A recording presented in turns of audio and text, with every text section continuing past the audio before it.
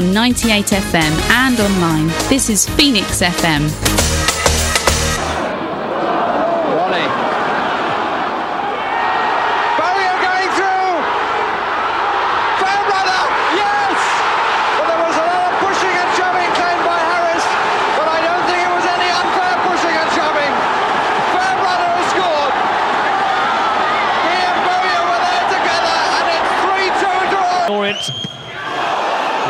Job. Dean Cox again, this time it's in!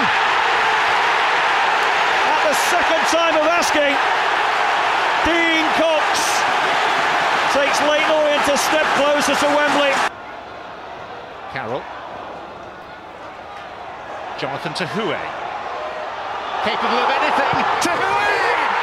Equaliser for Leyton Orient! We're not a city, we're not a town. We're the only one of us around, and you know where we can be found when Saturday comes again. We'll be trying to do our best to cheer on those on who wear the vest. Whatever challenge, whatever test, we're Leyton Orient from E10. Leyton Orient. We're Leyton Orient from E10. We are top of the league, and what a fine feeling that is. Hello again. Welcome to the Orient Hour. This is Steve Tongue, and welcome in the studio to Legends Lounge regular Richard Priest. How are you? Good, thank you, Steve. Good. Supporters Liaison Officer Keren Harrison, you get a medal for going to Oxford. How many were there last night? 132, I think. And I get to share my medal. Yes, you should, with the man next to you, because our normal teammate Trevor Singfield is away, but he will return, fear not. We have a super sub for Trevor in the form of Darin Burrows, who also gets an Oxford medal. Welcome. Cheers, Steve. It was a pleasure to go and watch us play. No, it wasn't. We will come to Oxford later.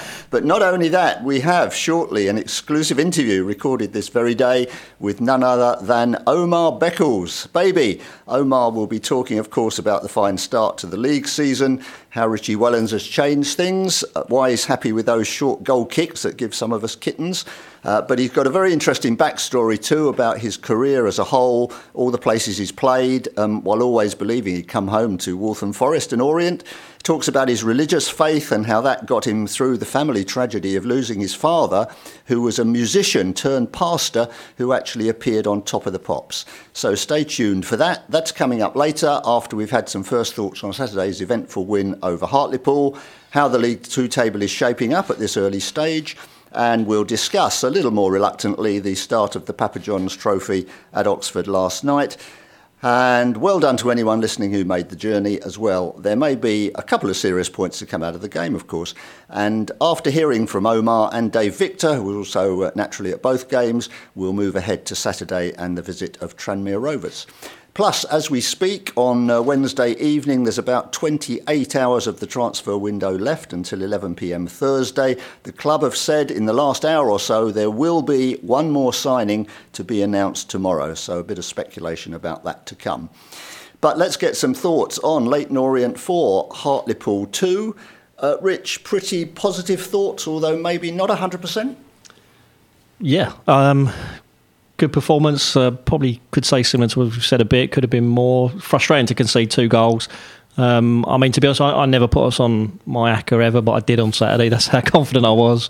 So that speaks volumes for that, really. But yeah, some good goals, some good play. Hartlepool, I didn't think really offered anything, and I suppose the frustration is they still came out of it with 2 goals as well. But yeah, good performance. Keren, what was the view from the North Stand? Everybody happy? It seemed to be. I think everyone thought that Hartlepool were going to be the whipping boys and we were going to sort of win this 8-9-0, especially after hearing that Liverpool were winning 9-0 at one stage. And I think everybody thought that it would be the same for us. But Hartlepool came, they had their game plan, and it just, we won. So we're happy days. We did. Darin, do you ever have the Orient on your acca? Or are you too experienced for that? Do you know what? I don't actually do one, Steve. And I've just listened to Rich saying that. I should do one. I should, because I've got quite a good neck, actually, Steve, at picking results. And, yeah, no, I didn't. But, no, look, for me, Saturday, what was pleasing about Saturday was the way Orient quickly restored their 2-goal advantage on both occasions. And that's the mark of, I think, of the hallmark of a good side. So I took the positives. I don't think when you get to our tender age, Steve, that when Orient at the top of the league, if you're not taking the positives out of that, then you've got to pick the bones out of that in a positive way. I'm sorry. Yeah. Absolutely, and I'm very flattered that you're putting me in the same category of tender age as you. Thank you very much. Well, begin at the beginning. Goal in 4 minutes. About 2 of that, I think, was Hartlepool players arguing, wasn't it, about whether it was outside the box or no foul. And it was actually the second time that Kelman had got past the defender, and probably the second time he'd fouled him. Yeah, I mean, I've seen it back. The initial contact's outside. But, I mean, I was reading something that said, when he was still in contact with him inside, which is when he came down. But I think it's one of those, I think if it was given against us, I possibly would have been a bit annoyed sort of thing. But yeah, I mean, you could see I think the Hartlepool player, I think when he gave it away, you knew it was given, but the surprise was in the fact it was awarded as a penalty. But yeah, I mean, we'll take those. I mean, maybe it's a sign that things are actually going our way for a change. So well, and the fact that we've got a reliable penalty taker, it would seem. Yeah, I say again, I watched that back, and keeper was actually closer to it than I realised at the time as well. I didn't realise the keeper was that close. I thought he'd sort of buried it quite well. But yeah, I mean, it's a very well struck penalty, and it's great to see it when those go in. So Keren got the early goal. Those were a few pessimists who'd said it was all set up for a 1-0 defeat in typical Orient fashion against a bottom team. But a half an hour later, we did have at least one scare in defence and were hauled back to 1-1.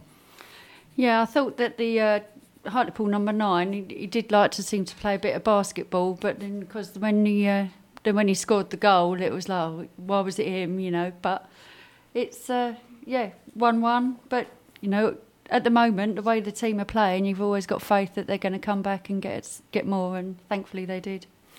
And Darin, a great response. Theo Archibald sending in Kelman down the line to score again within 6 minutes, and then Paul Smith. I think Theo's claiming 2 assists for that.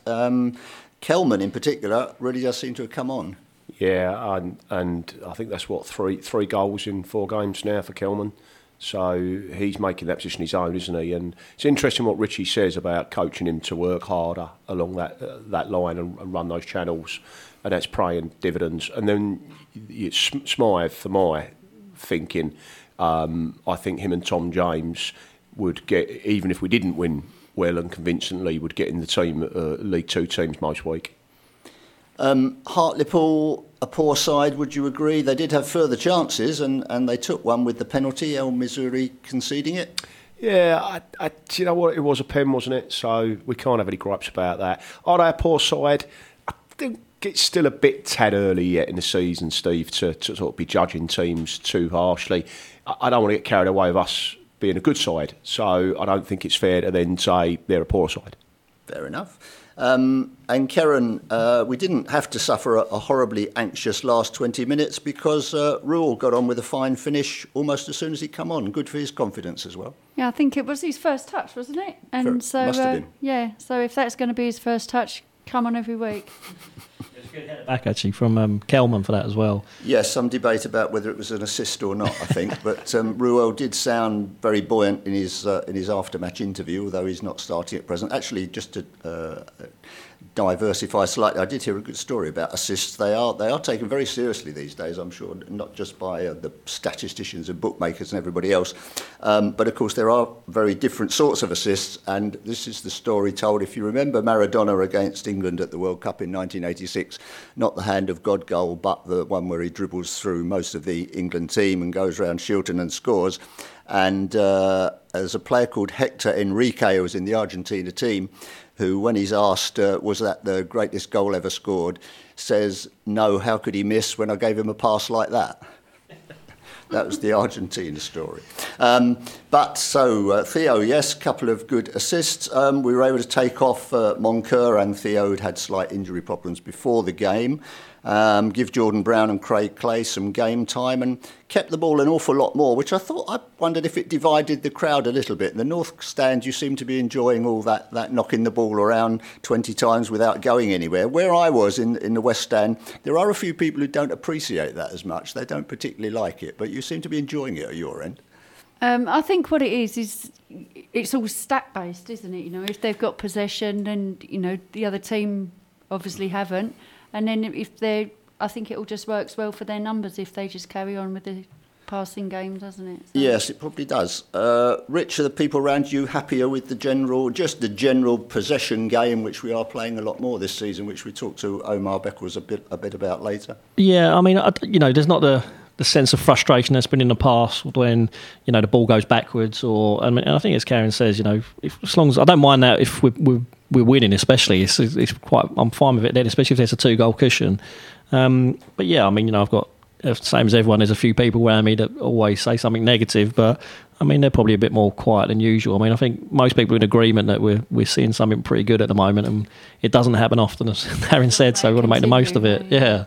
Of course. The other thing that doesn't happen very often, of course, we don't score 5 very often, which I sometimes think is quite a little psychological point. I thought, of course, it was Hartlepool last season, oddly enough. Never in the season before, I don't think. And even in the National League, Darin away at Braintree, but not at home at all, I think. We didn't score that many goals in that title-winning season, funnily enough. You anything special about getting to 5, or are you perfectly happy with a 4-2? Yeah, no, good point, Steve. I hadn't considered it. That 4-2, good score, 2-goal clear win. And like I said, I was more impressed with the way we restored the lead, the 2-goal lead so quickly. I felt we could have moved up another gear Saturday. And again, I don't want to get carried away, but we will have tougher tests than Hartlepool. I agree, going back on myself and contradicting myself. They didn't appear to be the best side, but they might surprise a few, given 1 or 2 players in. I don't think they were anything worse than, say, Grimsby, Steve, for example.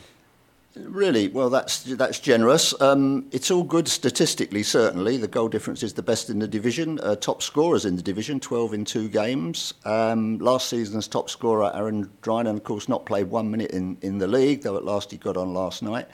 And Stevenage losing in the last minute at Salford on Saturday meant we're clear on points for the first time. Rich, what do you think about the quality? If you look, I mean, statistically, we've only played 1 team in the top half of the table. That was Mansfield, and we were a bit fortunate to beat them, to be honest, weren't we? Yes, but I think at this stage it doesn't mean. I mean, those teams aren't in the top half because we've beaten them at the moment. That's, when there's 5 or 6 games played, I don't think it really means anything who's in the top half and who's in the bottom half. I mean, one of the things Richie mentioned earlier on actually was someone asked him about what's he been pleased with and not pleased with this. He didn't really mention anything he's not been pleased with, but he did say up until the last 2 games he thought we would have scored a lot more goals than we have, and that's probably what I would have said as well. Mansfield, I know it was only 1-0, but Grimsby, I felt that we were missing. It's Swindon, we were missing a lot of chances, or we just weren't putting them away. And I'm glad, we've sort of. I'm surprised. I didn't know that we've scored the most goals in the division, because that's probably pretty much just come from the last 2 games, really. But I think, he said himself he thought we would have scored more, and I would have thought as well. But hopefully now, over those last 2 games, we'll start doing that more regularly. And it's nice to see that the front line are getting a lot more service to actually have those chances. Yeah. I think as well, as he said, like Kelman is, I was probably a bit unfair on him earlier on, because I thought but then at the same time, he probably only had 2 chances and took both of them, really. And, for me, I sort of said I didn't think he was a natural finisher, but I think he's probably starting to show that maybe he knows, people know a lot more than I do when it comes to watching things like that, because he does look like that. The last couple of goals he scored, I think, look really good. They're great finishes. So I suppose it just goes to show, if you have the regular game time that Richie's always talking about, and you're training, you're getting to know your teammates a lot more, then it makes a world of difference. And he's putting all those 90 minutes under his belt now as well. And he hasn't been a regular starter really anywhere. He was quite young at Southend, not really played for QPR. I think Gillingham, he only joined them kind of January, so he hasn't really had a full season as such. And I think Drinan, to be honest, I think he's going to be relying on almost injury, I think, to come back into the team, really. I know he's got to build up his fitness himself, but the way Kelman's playing, I can't see him changing the team at the moment unless results start going drastically wrong, which hopefully they won't. No. Slightly greedy striker as well, possibly, which is good when the goals are going in. I thought there were at least 1 occasion, maybe 2 on Saturday, when he had a shot second half, if you remember. I think it was Moncur was right in front of the goal, didn't look terribly pleased. Yeah, I mean, you're always going to get that, I think, aren't you? I mean, a striker's, I think, generally... I mean, the thing is, he's what you'd class as a number 9 as well, I think. I think if you had a player more like Drinan, who's possibly more on number 10, say, they'd be one who would probably look for the pass a bit more. But I think someone like Sotirio, who he plays at number 10, but I would class him more as a 9 as well. I mean, you saw it a bit last night, actually. There was a couple of times where, at Georgia, I think he had a shot and there was 2 people in the area free. A player's always going to do that. And that's not necessarily a bad thing, because sometimes if they come off, you're laughing sort of thing, so... Yeah, fair play to Charlie Kilman. I was the same as you, actually. Darin, I'm sure you were at Crawley, and he had a hard game there, didn't he? And I think some of us were worrying if he was going to be up to it, but he's come on an awful lot since then. He did, yeah. He didn't get off to an amazing start, did he? No. But then again, I think we're all sort of old enough and wise enough to sort of realise that you've got to give everyone a chance in life, let alone football. So I think the fact that he's growing in confidence and growing in fitness, growing in form, growing into the team, we're seeing the benefit. And long, as Richie said and Keren said, long may it continue. And 1 or 2 other individual performances. Maybe if we start at the back, Rob Hunt keeps getting built up by the manager, but perhaps a little bit understandable that he's brought in a player who is clearly fancies it very much himself to the expense of Connor Wood, but he's justified it really, hasn't he, the praise? I think so. I think Hunt was a missing piece of a jigsaw. Because I don't understand McConnor sometimes, because I don't think he's actually a bad defender, and a couple of managers haven't fancied him, let's be honest. Yeah. So, but I think when you look at his performance, say, last night, it's very one-dimensional. He is only a defender, and I think in the modern game, managers want more from their fullbacks, and I think that's where Connor's perhaps lacking. Yep, that's Rob Hunt, done well. And at the back, since Tom James got fit again and came back in, the only real change has been that Dan Happy started because of the suspensions, then Shad got back in, and then Dan Happy's replaced him again, and has probably deserved that, hasn't he? I think so, on balance, just about. I'm probably more of a Shad fan than I am a Dan Happ fan overall, but we'll talk about last night's performance and the goal that unfortunately he was involved in. Well, he was involved in all 5 of them, weren't he? But, the one particular one that was completely down to him. I think fair play to Dan Happ. He looks like a lad that's in the last year of his contract and needs to prove a point, and I think we're, again, reaping the benefit of that, Steve. Yeah, he did talk pre-season interview actually in the Football League paper about admitting what a poor season he'd had last time and how he needed it this season. Keren, what about Idris El Mizouni of the North Stand, fallen in love with him? Well, he's Tunisian, yeah. He's very good. He's come in and he's done a job. He's a bit more of the sort of midfield jigsaw piece, like you say, bit of the jigsaw piece that we would seem to be missing. He's a lot more attacking, just seems to get a lot more forward a lot more, and I think that's why like I say earlier, that the front line are benefiting from the fact that there's somebody in there that's prepared to fight and push forward at the same time. But then he'll go back and he'll defend his place as well. But unfortunately, on Saturday when he gave away the penalty, but. Yeah, is it the right balance in midfield now, Rich, with Pratley and Moncur? It's clearly that they're clearly the top 3 at the moment to be in there. Yeah, I think so. I mean, Mizouni, because the good thing is with El Mizouni is he can, and I think they said this when they came in, but wasn't sure how to sort of. He said I can play a number 4, number 8. And when people say that, you sort of think, well, all right, you're going to say that because that's why you've been brought in. But I think he probably could, because that number 4 position is almost like a quarterback. He's sort of spraying the passes out as well. It's not just the defensive work like probably Jordan Brown would do. He's actually, we're saying that Jordan Brown put a couple of great passes in last night as well, actually. But I think he's got that bit of flair, hasn't he, as well, which we were probably missing. And we've seen a couple of times when Pratley's gone off and El Mizouni's moved forwards. He seems more than capable there. I mean, it was an unfortunate mistake for the goal, I think, for the penalty to give away. But yeah, I suspect the player we're bringing in tomorrow is going to be a midfielder. So it'll be interesting there because obviously Clay's coming back as well to see if that is or not. I know that was what we were saying we needed, but. Maybe after last night we're looking at a defender instead of a centre-back instead of a centre midfielder. But I thought you said we wanted a centre-half. I think we still need both, to be honest. But yeah. I was going to say I think we're probably more looking for a regular person to be at the back with Omar. Yeah, I think it's only purely because Richie kept mentioning that we needed a midfield. I just got the impression that El Mizouni wasn't his first choice, so we're still trying to get that first choice player, a centre midfielder in. But if El Mazzoni's forced his hand with that to say, well, look, actually, you don't need it now because Craig Clay's coming back, I'm in here. And after last night especially, you know, maybe we do need someone that can play at the back. I mean, Dan Happy as well, we were saying. I mean, I think we've won every game he's played so far, so it'd be very harsh. I mean, he's still, you know, but I feel it with any of our central defenders, I've got to be honest, that Shad was the one I probably felt more comfortable with, but after last night, that's probably altered slightly now. But I still feel there's an error there somewhere, and I'd like, you know, someone, you know, who Alex Mitchell when he was there last season. I always felt very confident with him there. He didn't seem to make too many mistakes, which, like we mentioned about Rob Hunt, you know, I read a thing from a Swindon fan that said he's just a 7 out of 10 every week, and that's exactly what you need. You don't have to have someone that's flash. You don't have to have someone that's man of the match every week. But if they're that, I mean, 7 out of 10 is a good rating every single week, you know. So if you can just get someone that's that solid, that steady, and I do feel that's possibly what we're lacking at centre back at the moment. And if we can find that player, then great. But I mean, yeah, let's see. It could still be a midfielder, I suspect. Darin, big announcement tomorrow on the last day of the window. Central defender or midfielder? I would. Say centre half, central defender. Sorry, at the moment, I agree with both Keren and Richie on the assessment of where we're at in that. I won't be disappointed if it is another midfielder. That's for sure. And I agree again with Richie that El Mazzoni is come in and probably given the manager a good headache. Love the fact that there was a Tunisian flag by some of the young lads in there. Because I tell you what, I don't emphasise this point, but I think he really appreciated it as a player, and little things like that. I'm hoping they'll make a difference. And yeah, great to see that. So whoever brought that along, well done. Well done. Yeah, it makes them feel welcome and makes them feel like they're at home. So yeah, well done, lads. Yeah, of course.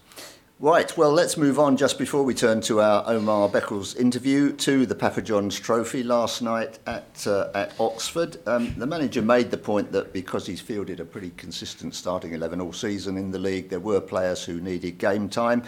So a clean sweep of 11 changes against League One Oxford, who very unsportingly, for a decent League One team, made only 4 changes and unsurprisingly won very convincingly. Rich and I followed it on Orient TV.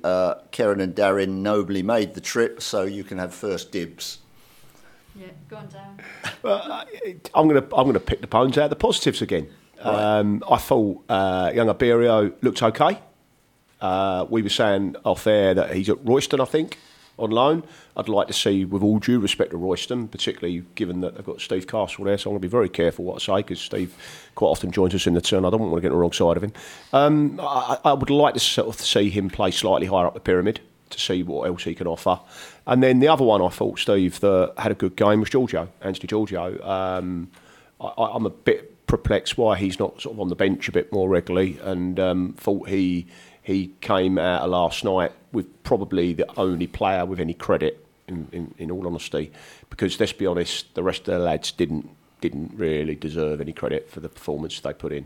He's a strange one, Giorgio, isn't he? Because it didn't get a lot pre-season either, I think, although he did show up well. I guess it's that position wide on the left, that's where he played last night, wasn't it? And maybe he's not going to get many chances in that position.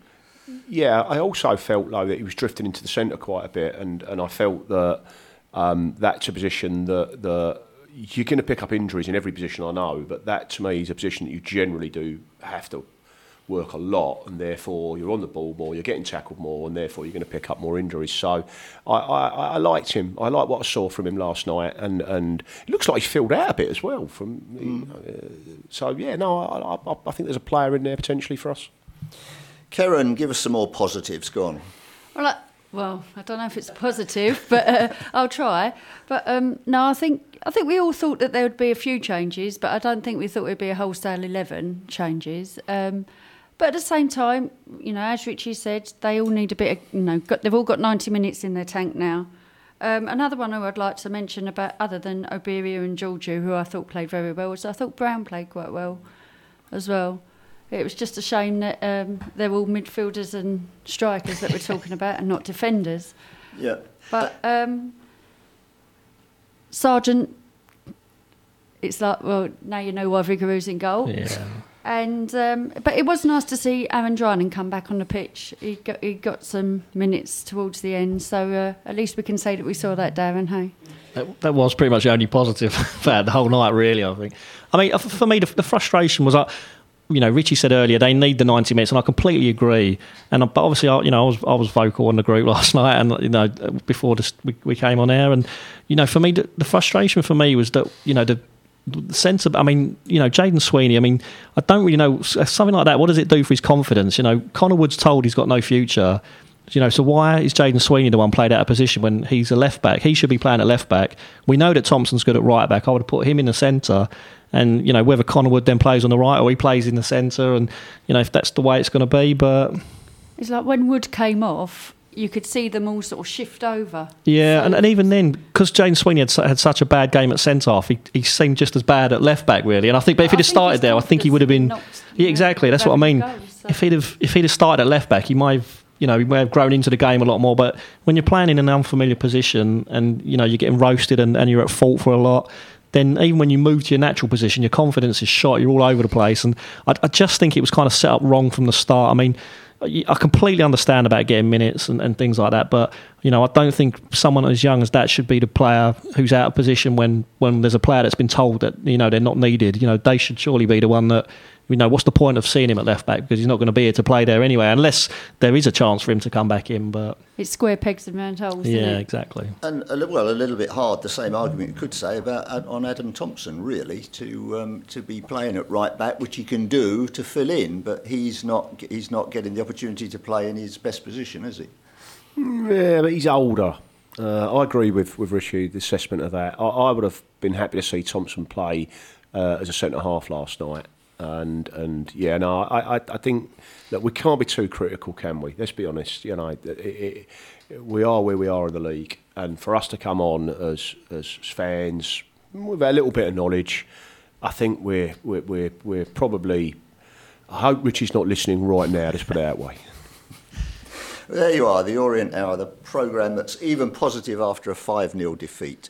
Matt Harrold was doing the media duties afterwards. He used words like frustrated, but insisted it was not something to dwell on, so let's hope that's the case. Reminder of the 2 other group games in the competition, which are both at home on Tuesday nights. 3 weeks' time, 20th of September, is against Sutton. And then the 18th of October is against Chelsea under-21s, which, I think it could be interesting, because some people hate having these Premier League teams, don't they? Any views on the under-21s being in it? Not particularly got views about the under-21s being in it. Quite nice to have some Chelsea come over to us and see what our ground's actually like, because we haven't played them in a few years. So if some of their supporters are going to come over, it would be nice to see them. Supporters Club will be open. But I think that we've got a chance against Sutton and Chelsea. So if we win those 2 games, then yesterday's game will be forgotten about. It will. Rich, any feelings about the under-20? I think some of it is that people are worried that the EFL will get the old idea of getting some of these Premier League under-21 teams into League 2 and so on. Yeah, I hate it. I don't see the point of it, to be honest. What good does it do them? What good does it do us? I think, I wouldn't be that fussed about watching an under-20. The thing is, even though under-21s teams, there's not going to be players that you've particularly heard of, really, I don't think, or anything. It's not like there's up and coming. They're all going to be in the first team squad somewhere or out on loan. So I don't really see what you get. And I think that's why we see, 11 changes in games, things like that, and lower attendances, because I was never a fan of the competition anyway, I've got to be honest. But, I have even less enthusiasm about it now, when I just think they're just glorified friendlies, which I suppose is why a 5-0 defeat doesn't hurt as much as it would do sometimes. I was going to say the EFL sold out really to the Premier League doing that one, haven't they? Really? Yeah. Yes, and part of the problem, I guess, is that some of us, me definitely, possibly even Darin, are old enough to remember when we had proper reserve teams. In the old days, actually playing on a Saturday afternoon as well, which is presumably not very practical now if you've got to have 18 players on first team duty. But then we went, if people remember, the London Midweek League, I'm sure people do, which was much better because the coaches and managers could watch the games and so on. I agree, Steve, but I think it's moved on. I agree with you. I remember the old combination league and leagues like that, but they don't exist anymore. I'm a fan of the competition.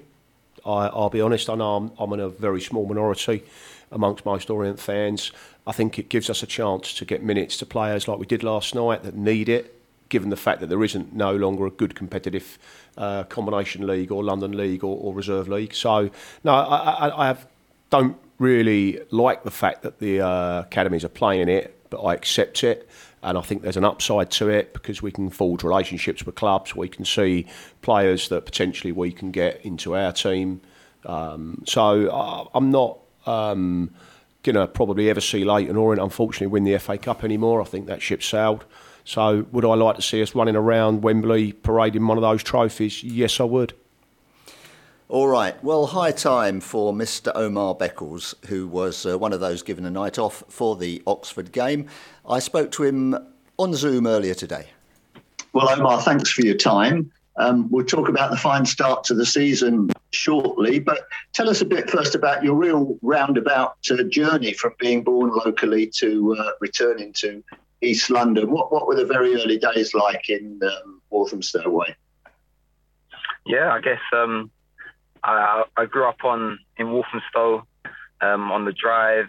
I guess I got into football, was playing out with my mates, and found myself playing for a local team called Intwood. They've produced quite a few players who have come through our academy system. I was part of that Sunday League club, so I was to-in and throw-in. And there's always been a local lad that have gone past Leighton Orient, although it's kind of like a second team. I've grown up as an Arsenal fan. As a local lad, I got into football really late. But after going on my journey, I found myself at Millwall doing my scholarship, and football took me all over the country, really. Even out of the country, I was out in Spain for a year and a half. But it was always I've always had a close connection with the local borough. I played for my local borough, Waltham Forest, and I've always kind of felt quite connected to the local area. So even when I was playing away in the northwest for Shrewsbury, for Crewe, I've always kind of kept tabs on Leighton Orient, how they've got on with results and so on. So it's always been a club that's close to my heart in a sense. So it was always kind of on the cards that I'll be playing for Leighton Orient at some point. Maybe sooner than I thought it would be, but it was, looking back on it, probably the perfect timing. Well, that's good to hear. Yes, that time in Spain was interesting. How did all that come about? Jerez, wasn't it? Yeah, so when I got released from Millwall, and during that period, they used to do exit trials. So we did exit trials and got picked up for a further trial with the Glen Hoddles Academy.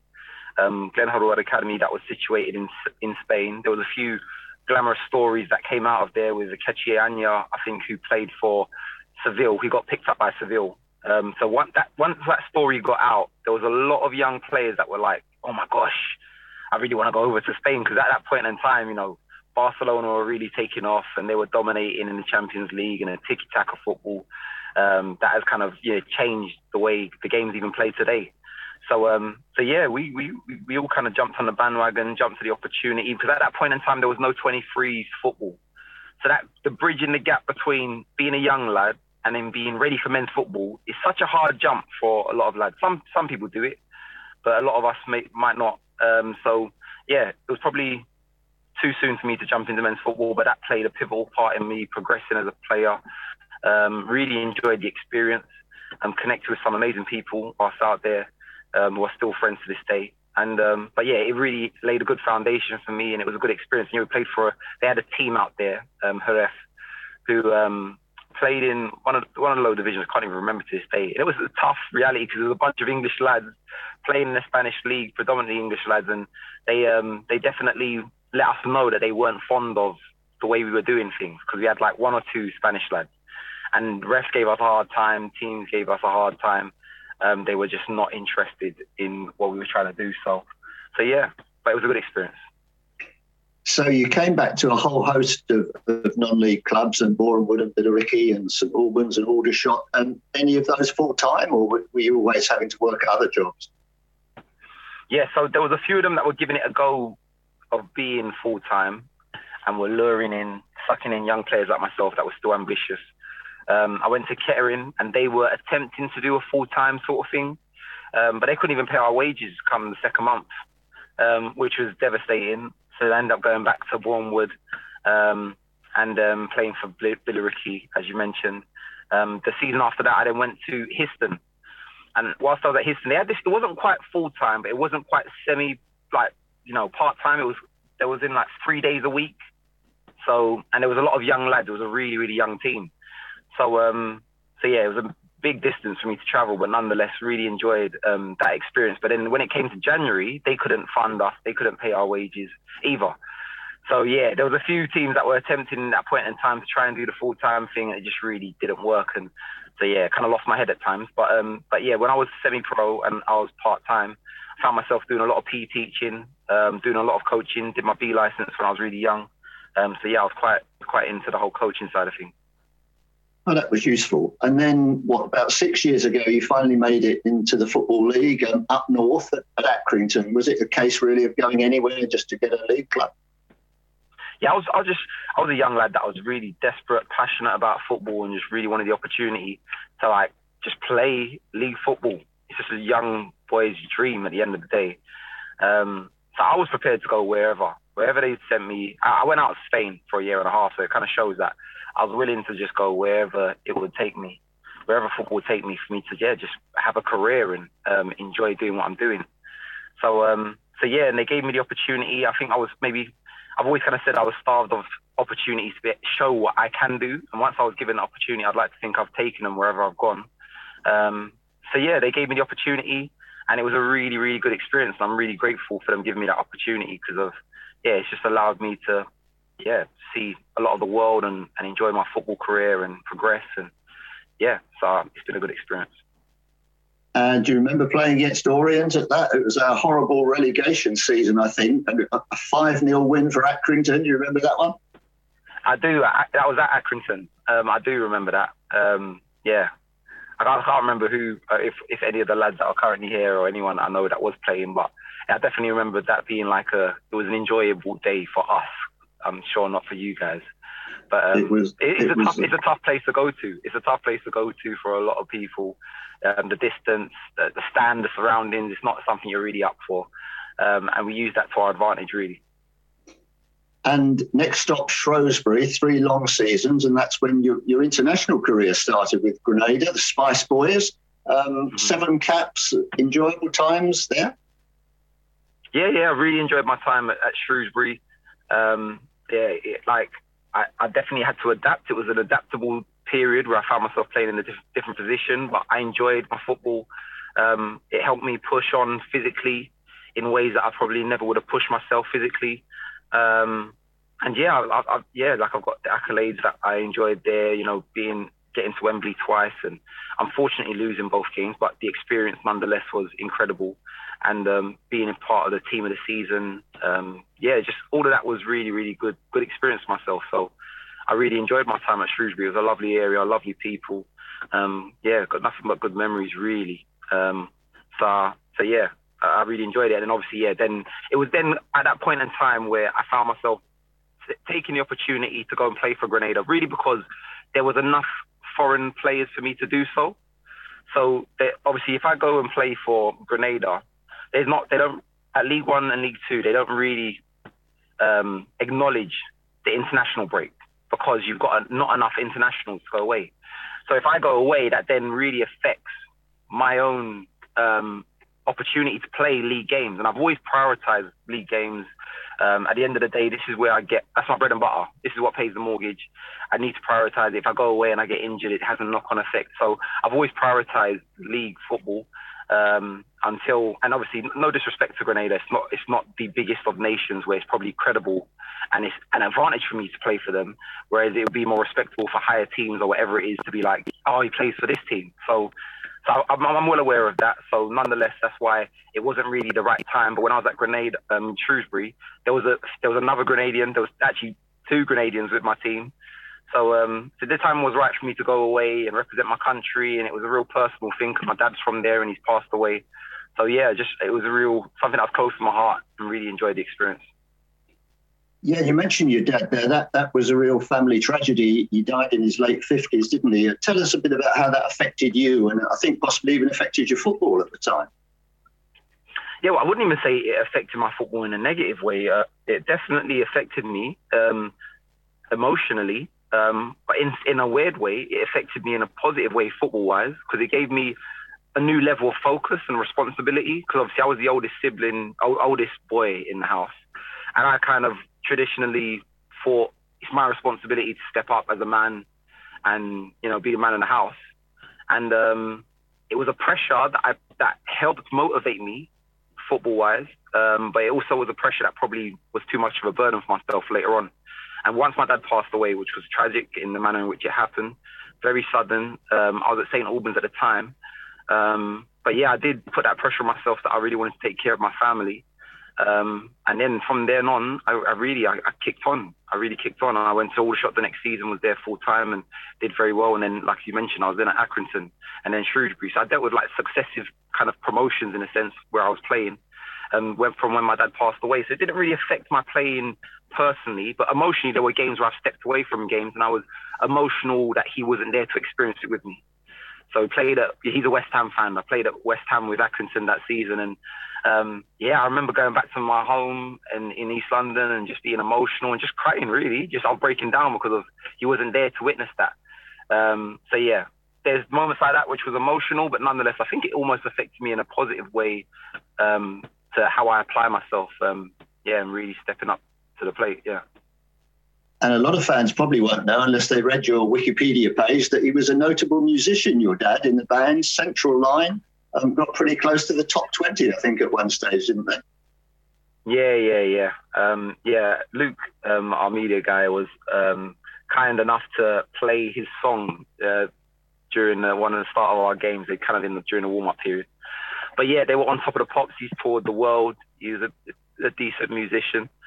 So I guess quote unquote, if you're on top of the pops, you're a little bit of a celebrity to an extent. So yeah, and they still, even in his days where he was kind of like no longer in the band, and they kind of did reunions where they would get together and they performed at O2, I think, one occasion.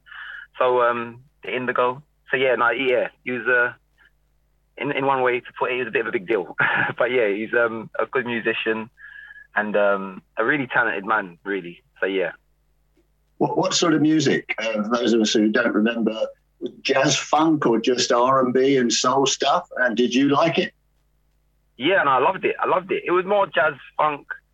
Jazz funk is definitely the kind of type of music that it was. I really liked it. It's just the kind of boogie music, really. Makes you want to shake a leg. I really, really enjoyed it. And you were always, I think, quite a religious family. Did that help you cope through that time as well? 1,000%.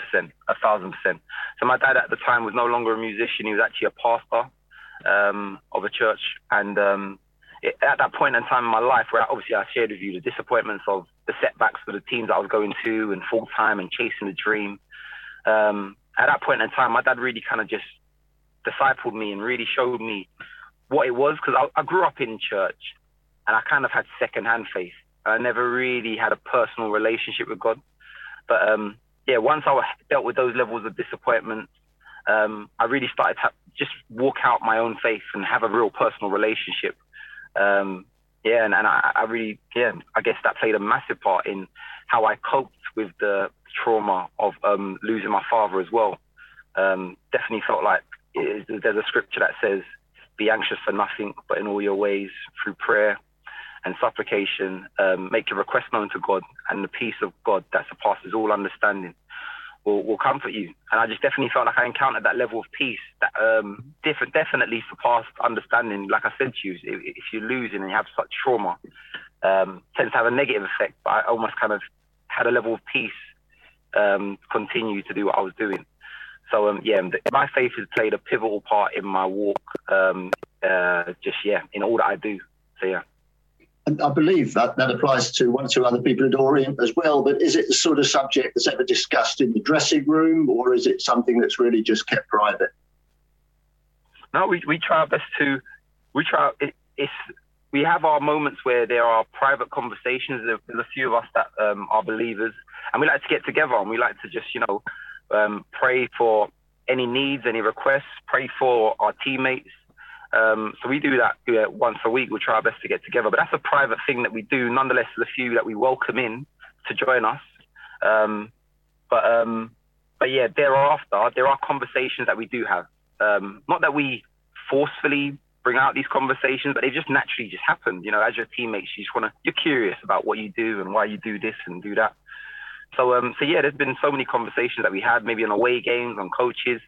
And yeah, we do our best to try and just, encourage lads to have their eyes open to potentially what it is that we believe, because we do. My calling as a Christian is to go and make disciples, is to be a light wherever I can be and love on others. So we definitely do our best to try and step out and support our teammates as best as possible. So yeah. Well, interesting. Well, at Orient at present, there's a lot to be thankful for, whoever we thank. Are you at all surprised just how well the League Two season has gone so far? Am I surprised? I guess everyone would be certainly surprised maybe how well it has gone. But no, do I know that we have that potential? I've definitely felt like we've had that potential. We're definitely capable of that. We've kind of kept the same group that we did last season, and we showed spells of doing what we've done so far this season. And I think really the squad's got a little bit more depth to it, a lot more competition for places, and I think it's only bringing out the best in us. So yeah, there is an element of surprise, but I definitely not surprised in the fact that these players that are here are more than capable to continue to do what we started to do. Tell us a bit about Richie Wellings as manager, because you must have had a good few managers over the course of your years. What about Richie? Yeah, no, he's a good manager. Young, got bright ideas. Tactically, he's got really paints a really good picture for us as players to kind of know what we're doing when we go out onto the pitch, which helps us most definitely when you're tactically set up and you know what you're going to do and you know where people are going to be. Definitely sets us up really, really well. So that's been a massive positive, and he's really open to understanding each individual player and how they function, how they deal with stuff, their personality. So yeah, I've got nothing but good stuff so far to say about him, and hopefully he remains that way. Is he a bit more hands-on than, say, Kenny Jackett? Is he kind of manager who's on the training ground with you every day? Yeah, definitely, yeah. Yeah, he's a lot more hands-on. Like I said, he's got a lot of ideas, and I think he likes to really make sure that's clearly understood.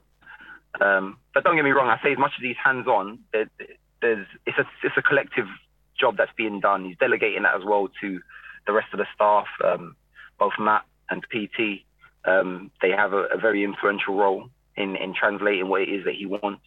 But yeah, it's definitely maybe in contrast to maybe the likes of Kenny Jackett, who was a bit more hands-off. Joe Gallen was very hands-on with regards to training sessions, at least a bit more so. But yeah, I'd say he's a little bit more hands-on than the previous. We don't want to dwell too much on last season, but it's interesting to hear from anybody who was involved really on just how the team and squad could go from looking so good early on to that terrible period in the new year. Do you have any ideas at all? Yeah, I just think you can't... I guess some people don't like to acknowledge the fact that the obvious is just right in front of our eyes. We incurred a lot of injuries, and we were the only team to have so many games missed. And you lose momentum, you're starting from fresh again. And so yeah, so we obviously, I think last game I played Swindon, we won 4-1, I think it was. And then I didn't play again. I missed 2 games because of COVID. But then after that, I didn't play again until the end of January. And I was like the 7th of December all the way to the end of January, which was a game against Stoke. And then we didn't even play the next week, played the week after. So at that point, you're no longer functioning off the momentum that you previously built. So yeah, I definitely feel like there were so many factors that just didn't work in our favour. But yeah, that coupled with the pressure, coupled with how things were dealt with thereafter, definitely was the nail in the coffin. But yeah, I think there were so many things that were out of our control that weren't helpful. Well, we can't fault it anyway, the way it's going. I suppose just one problem to finish with, even more than last season, a good start leads to great expectations, doesn't it, for the rest of the season? Yeah, you could say so. I guess we want to build on the momentum, and it gives us a good chance to build on what we did last season. But yeah, look, we're just looking to take it game by game. I think if you get too bogged down with the end result, you kind of miss the process and the journey, which is the most important thing to get to where you want to get to at the end of the day. So yeah, look, we really want to have a positive season this season. We really want to have something to celebrate about. But yeah, it's vital that we kind of take each game at a time. And that's our focus at the end of the day. So yeah, beyond this Saturday playing against Tranmere, we're really not looking beyond that as things stand. There we are, Omar Beckles speaking to us earlier today. Anything that struck you about what he had to say? Nice guy. Keren, I think you met him at the training ground, didn't you? Yeah, we did when we went along for the Sponsors' Day a while ago. I can't remember exactly when it was. But yeah, it was such a nice guy. Sort of, he approached us and he was chatting away, and it was, really nice. It's nice to hear that he's come across well as well in your interview with him. And happy that we're keeping him at centre half. Whoever comes in as well, we're happy with his form. Yeah, I mean, I would echo there. I thought he came across really well there. Actually, all of us sitting here actually listening to every word he said there as well. So, I mean, he's the senior player at the back, I think, which is the important thing. It looks like Thompson's going to be more of a right back and cover. So. For me, he probably hasn't quite hit the heights of where I hope. Like this time last season, I thought he looked phenomenal. I would say this season he's not quite got to there yet. I still feel, as I mentioned earlier, all of our centre-backs make me slightly nervous sometimes. But as the senior centre-back there, I think, he's probably the one that I would like to see another with, rather than him dropping out, I think, at the moment. Good stuff. Well, let's turn our thoughts to Tranmere Rovers, who come to Brisbane Road on Saturday. Dulcet Dave has been doing just that for Victor's View. The O's remain top, achieving another important victory in E10 on Saturday, but you still got the impression that we haven't seen the best from this group of players. No doubt that Tranmere will provide tougher opposition, but as Richie told me after our victory over Hartlepool, let's not moan, let's be positive, and there's plenty to be positive about. Not least the consistency of George Moncur from the spot, the sharpness of Charlie Kelman, the former Paul Smith, and it was good to see Will Soturio opening his account. Both the goals conceded, disappointing from an Orient perspective, and will need to maintain high levels of focus when Mickey Mellon's men come to E10. These are exciting times. Good to see Aaron Drinan going through his paces before kick-off on Saturday.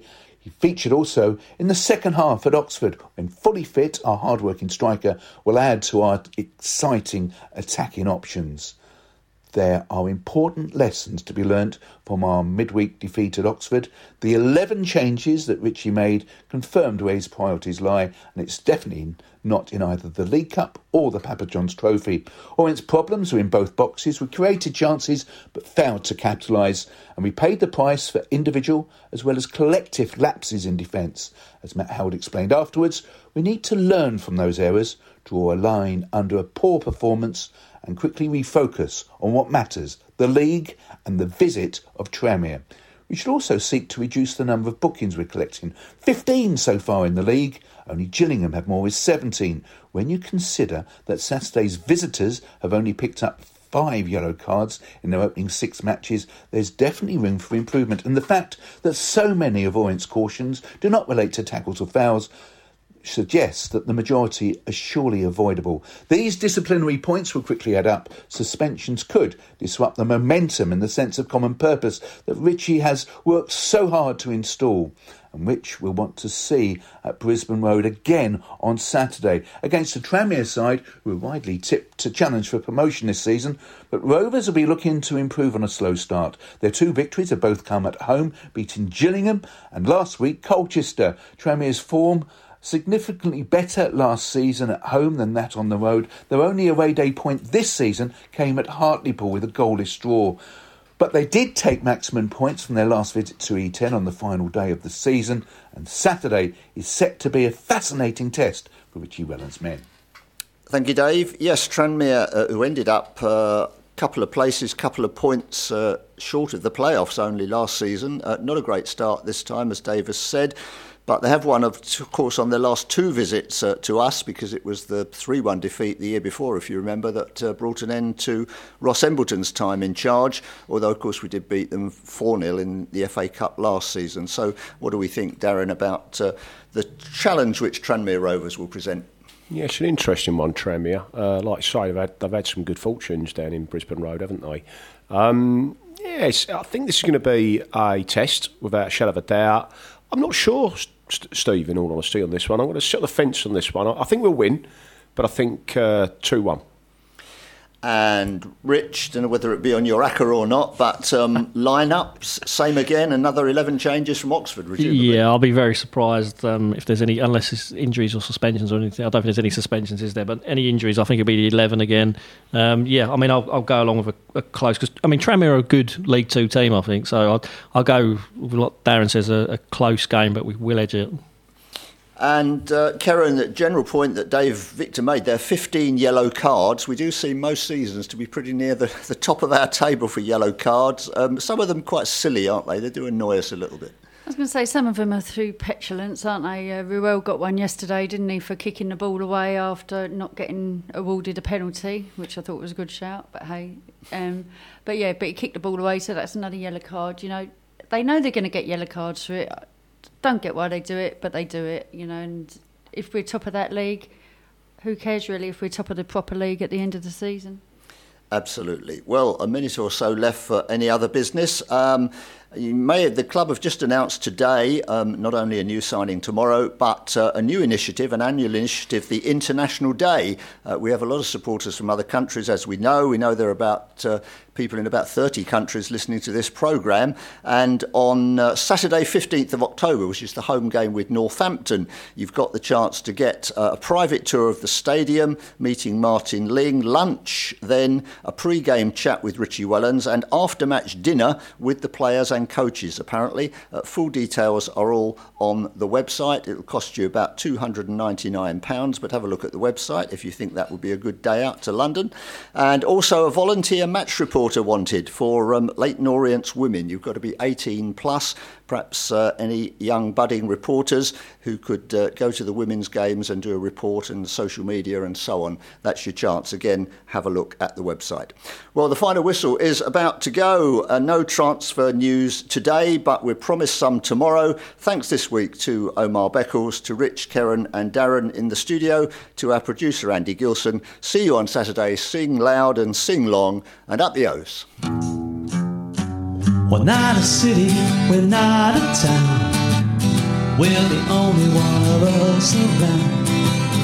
And you know where we can be found when Saturday comes again. We'll be trying to do our best to cheer on those on who wear the vest.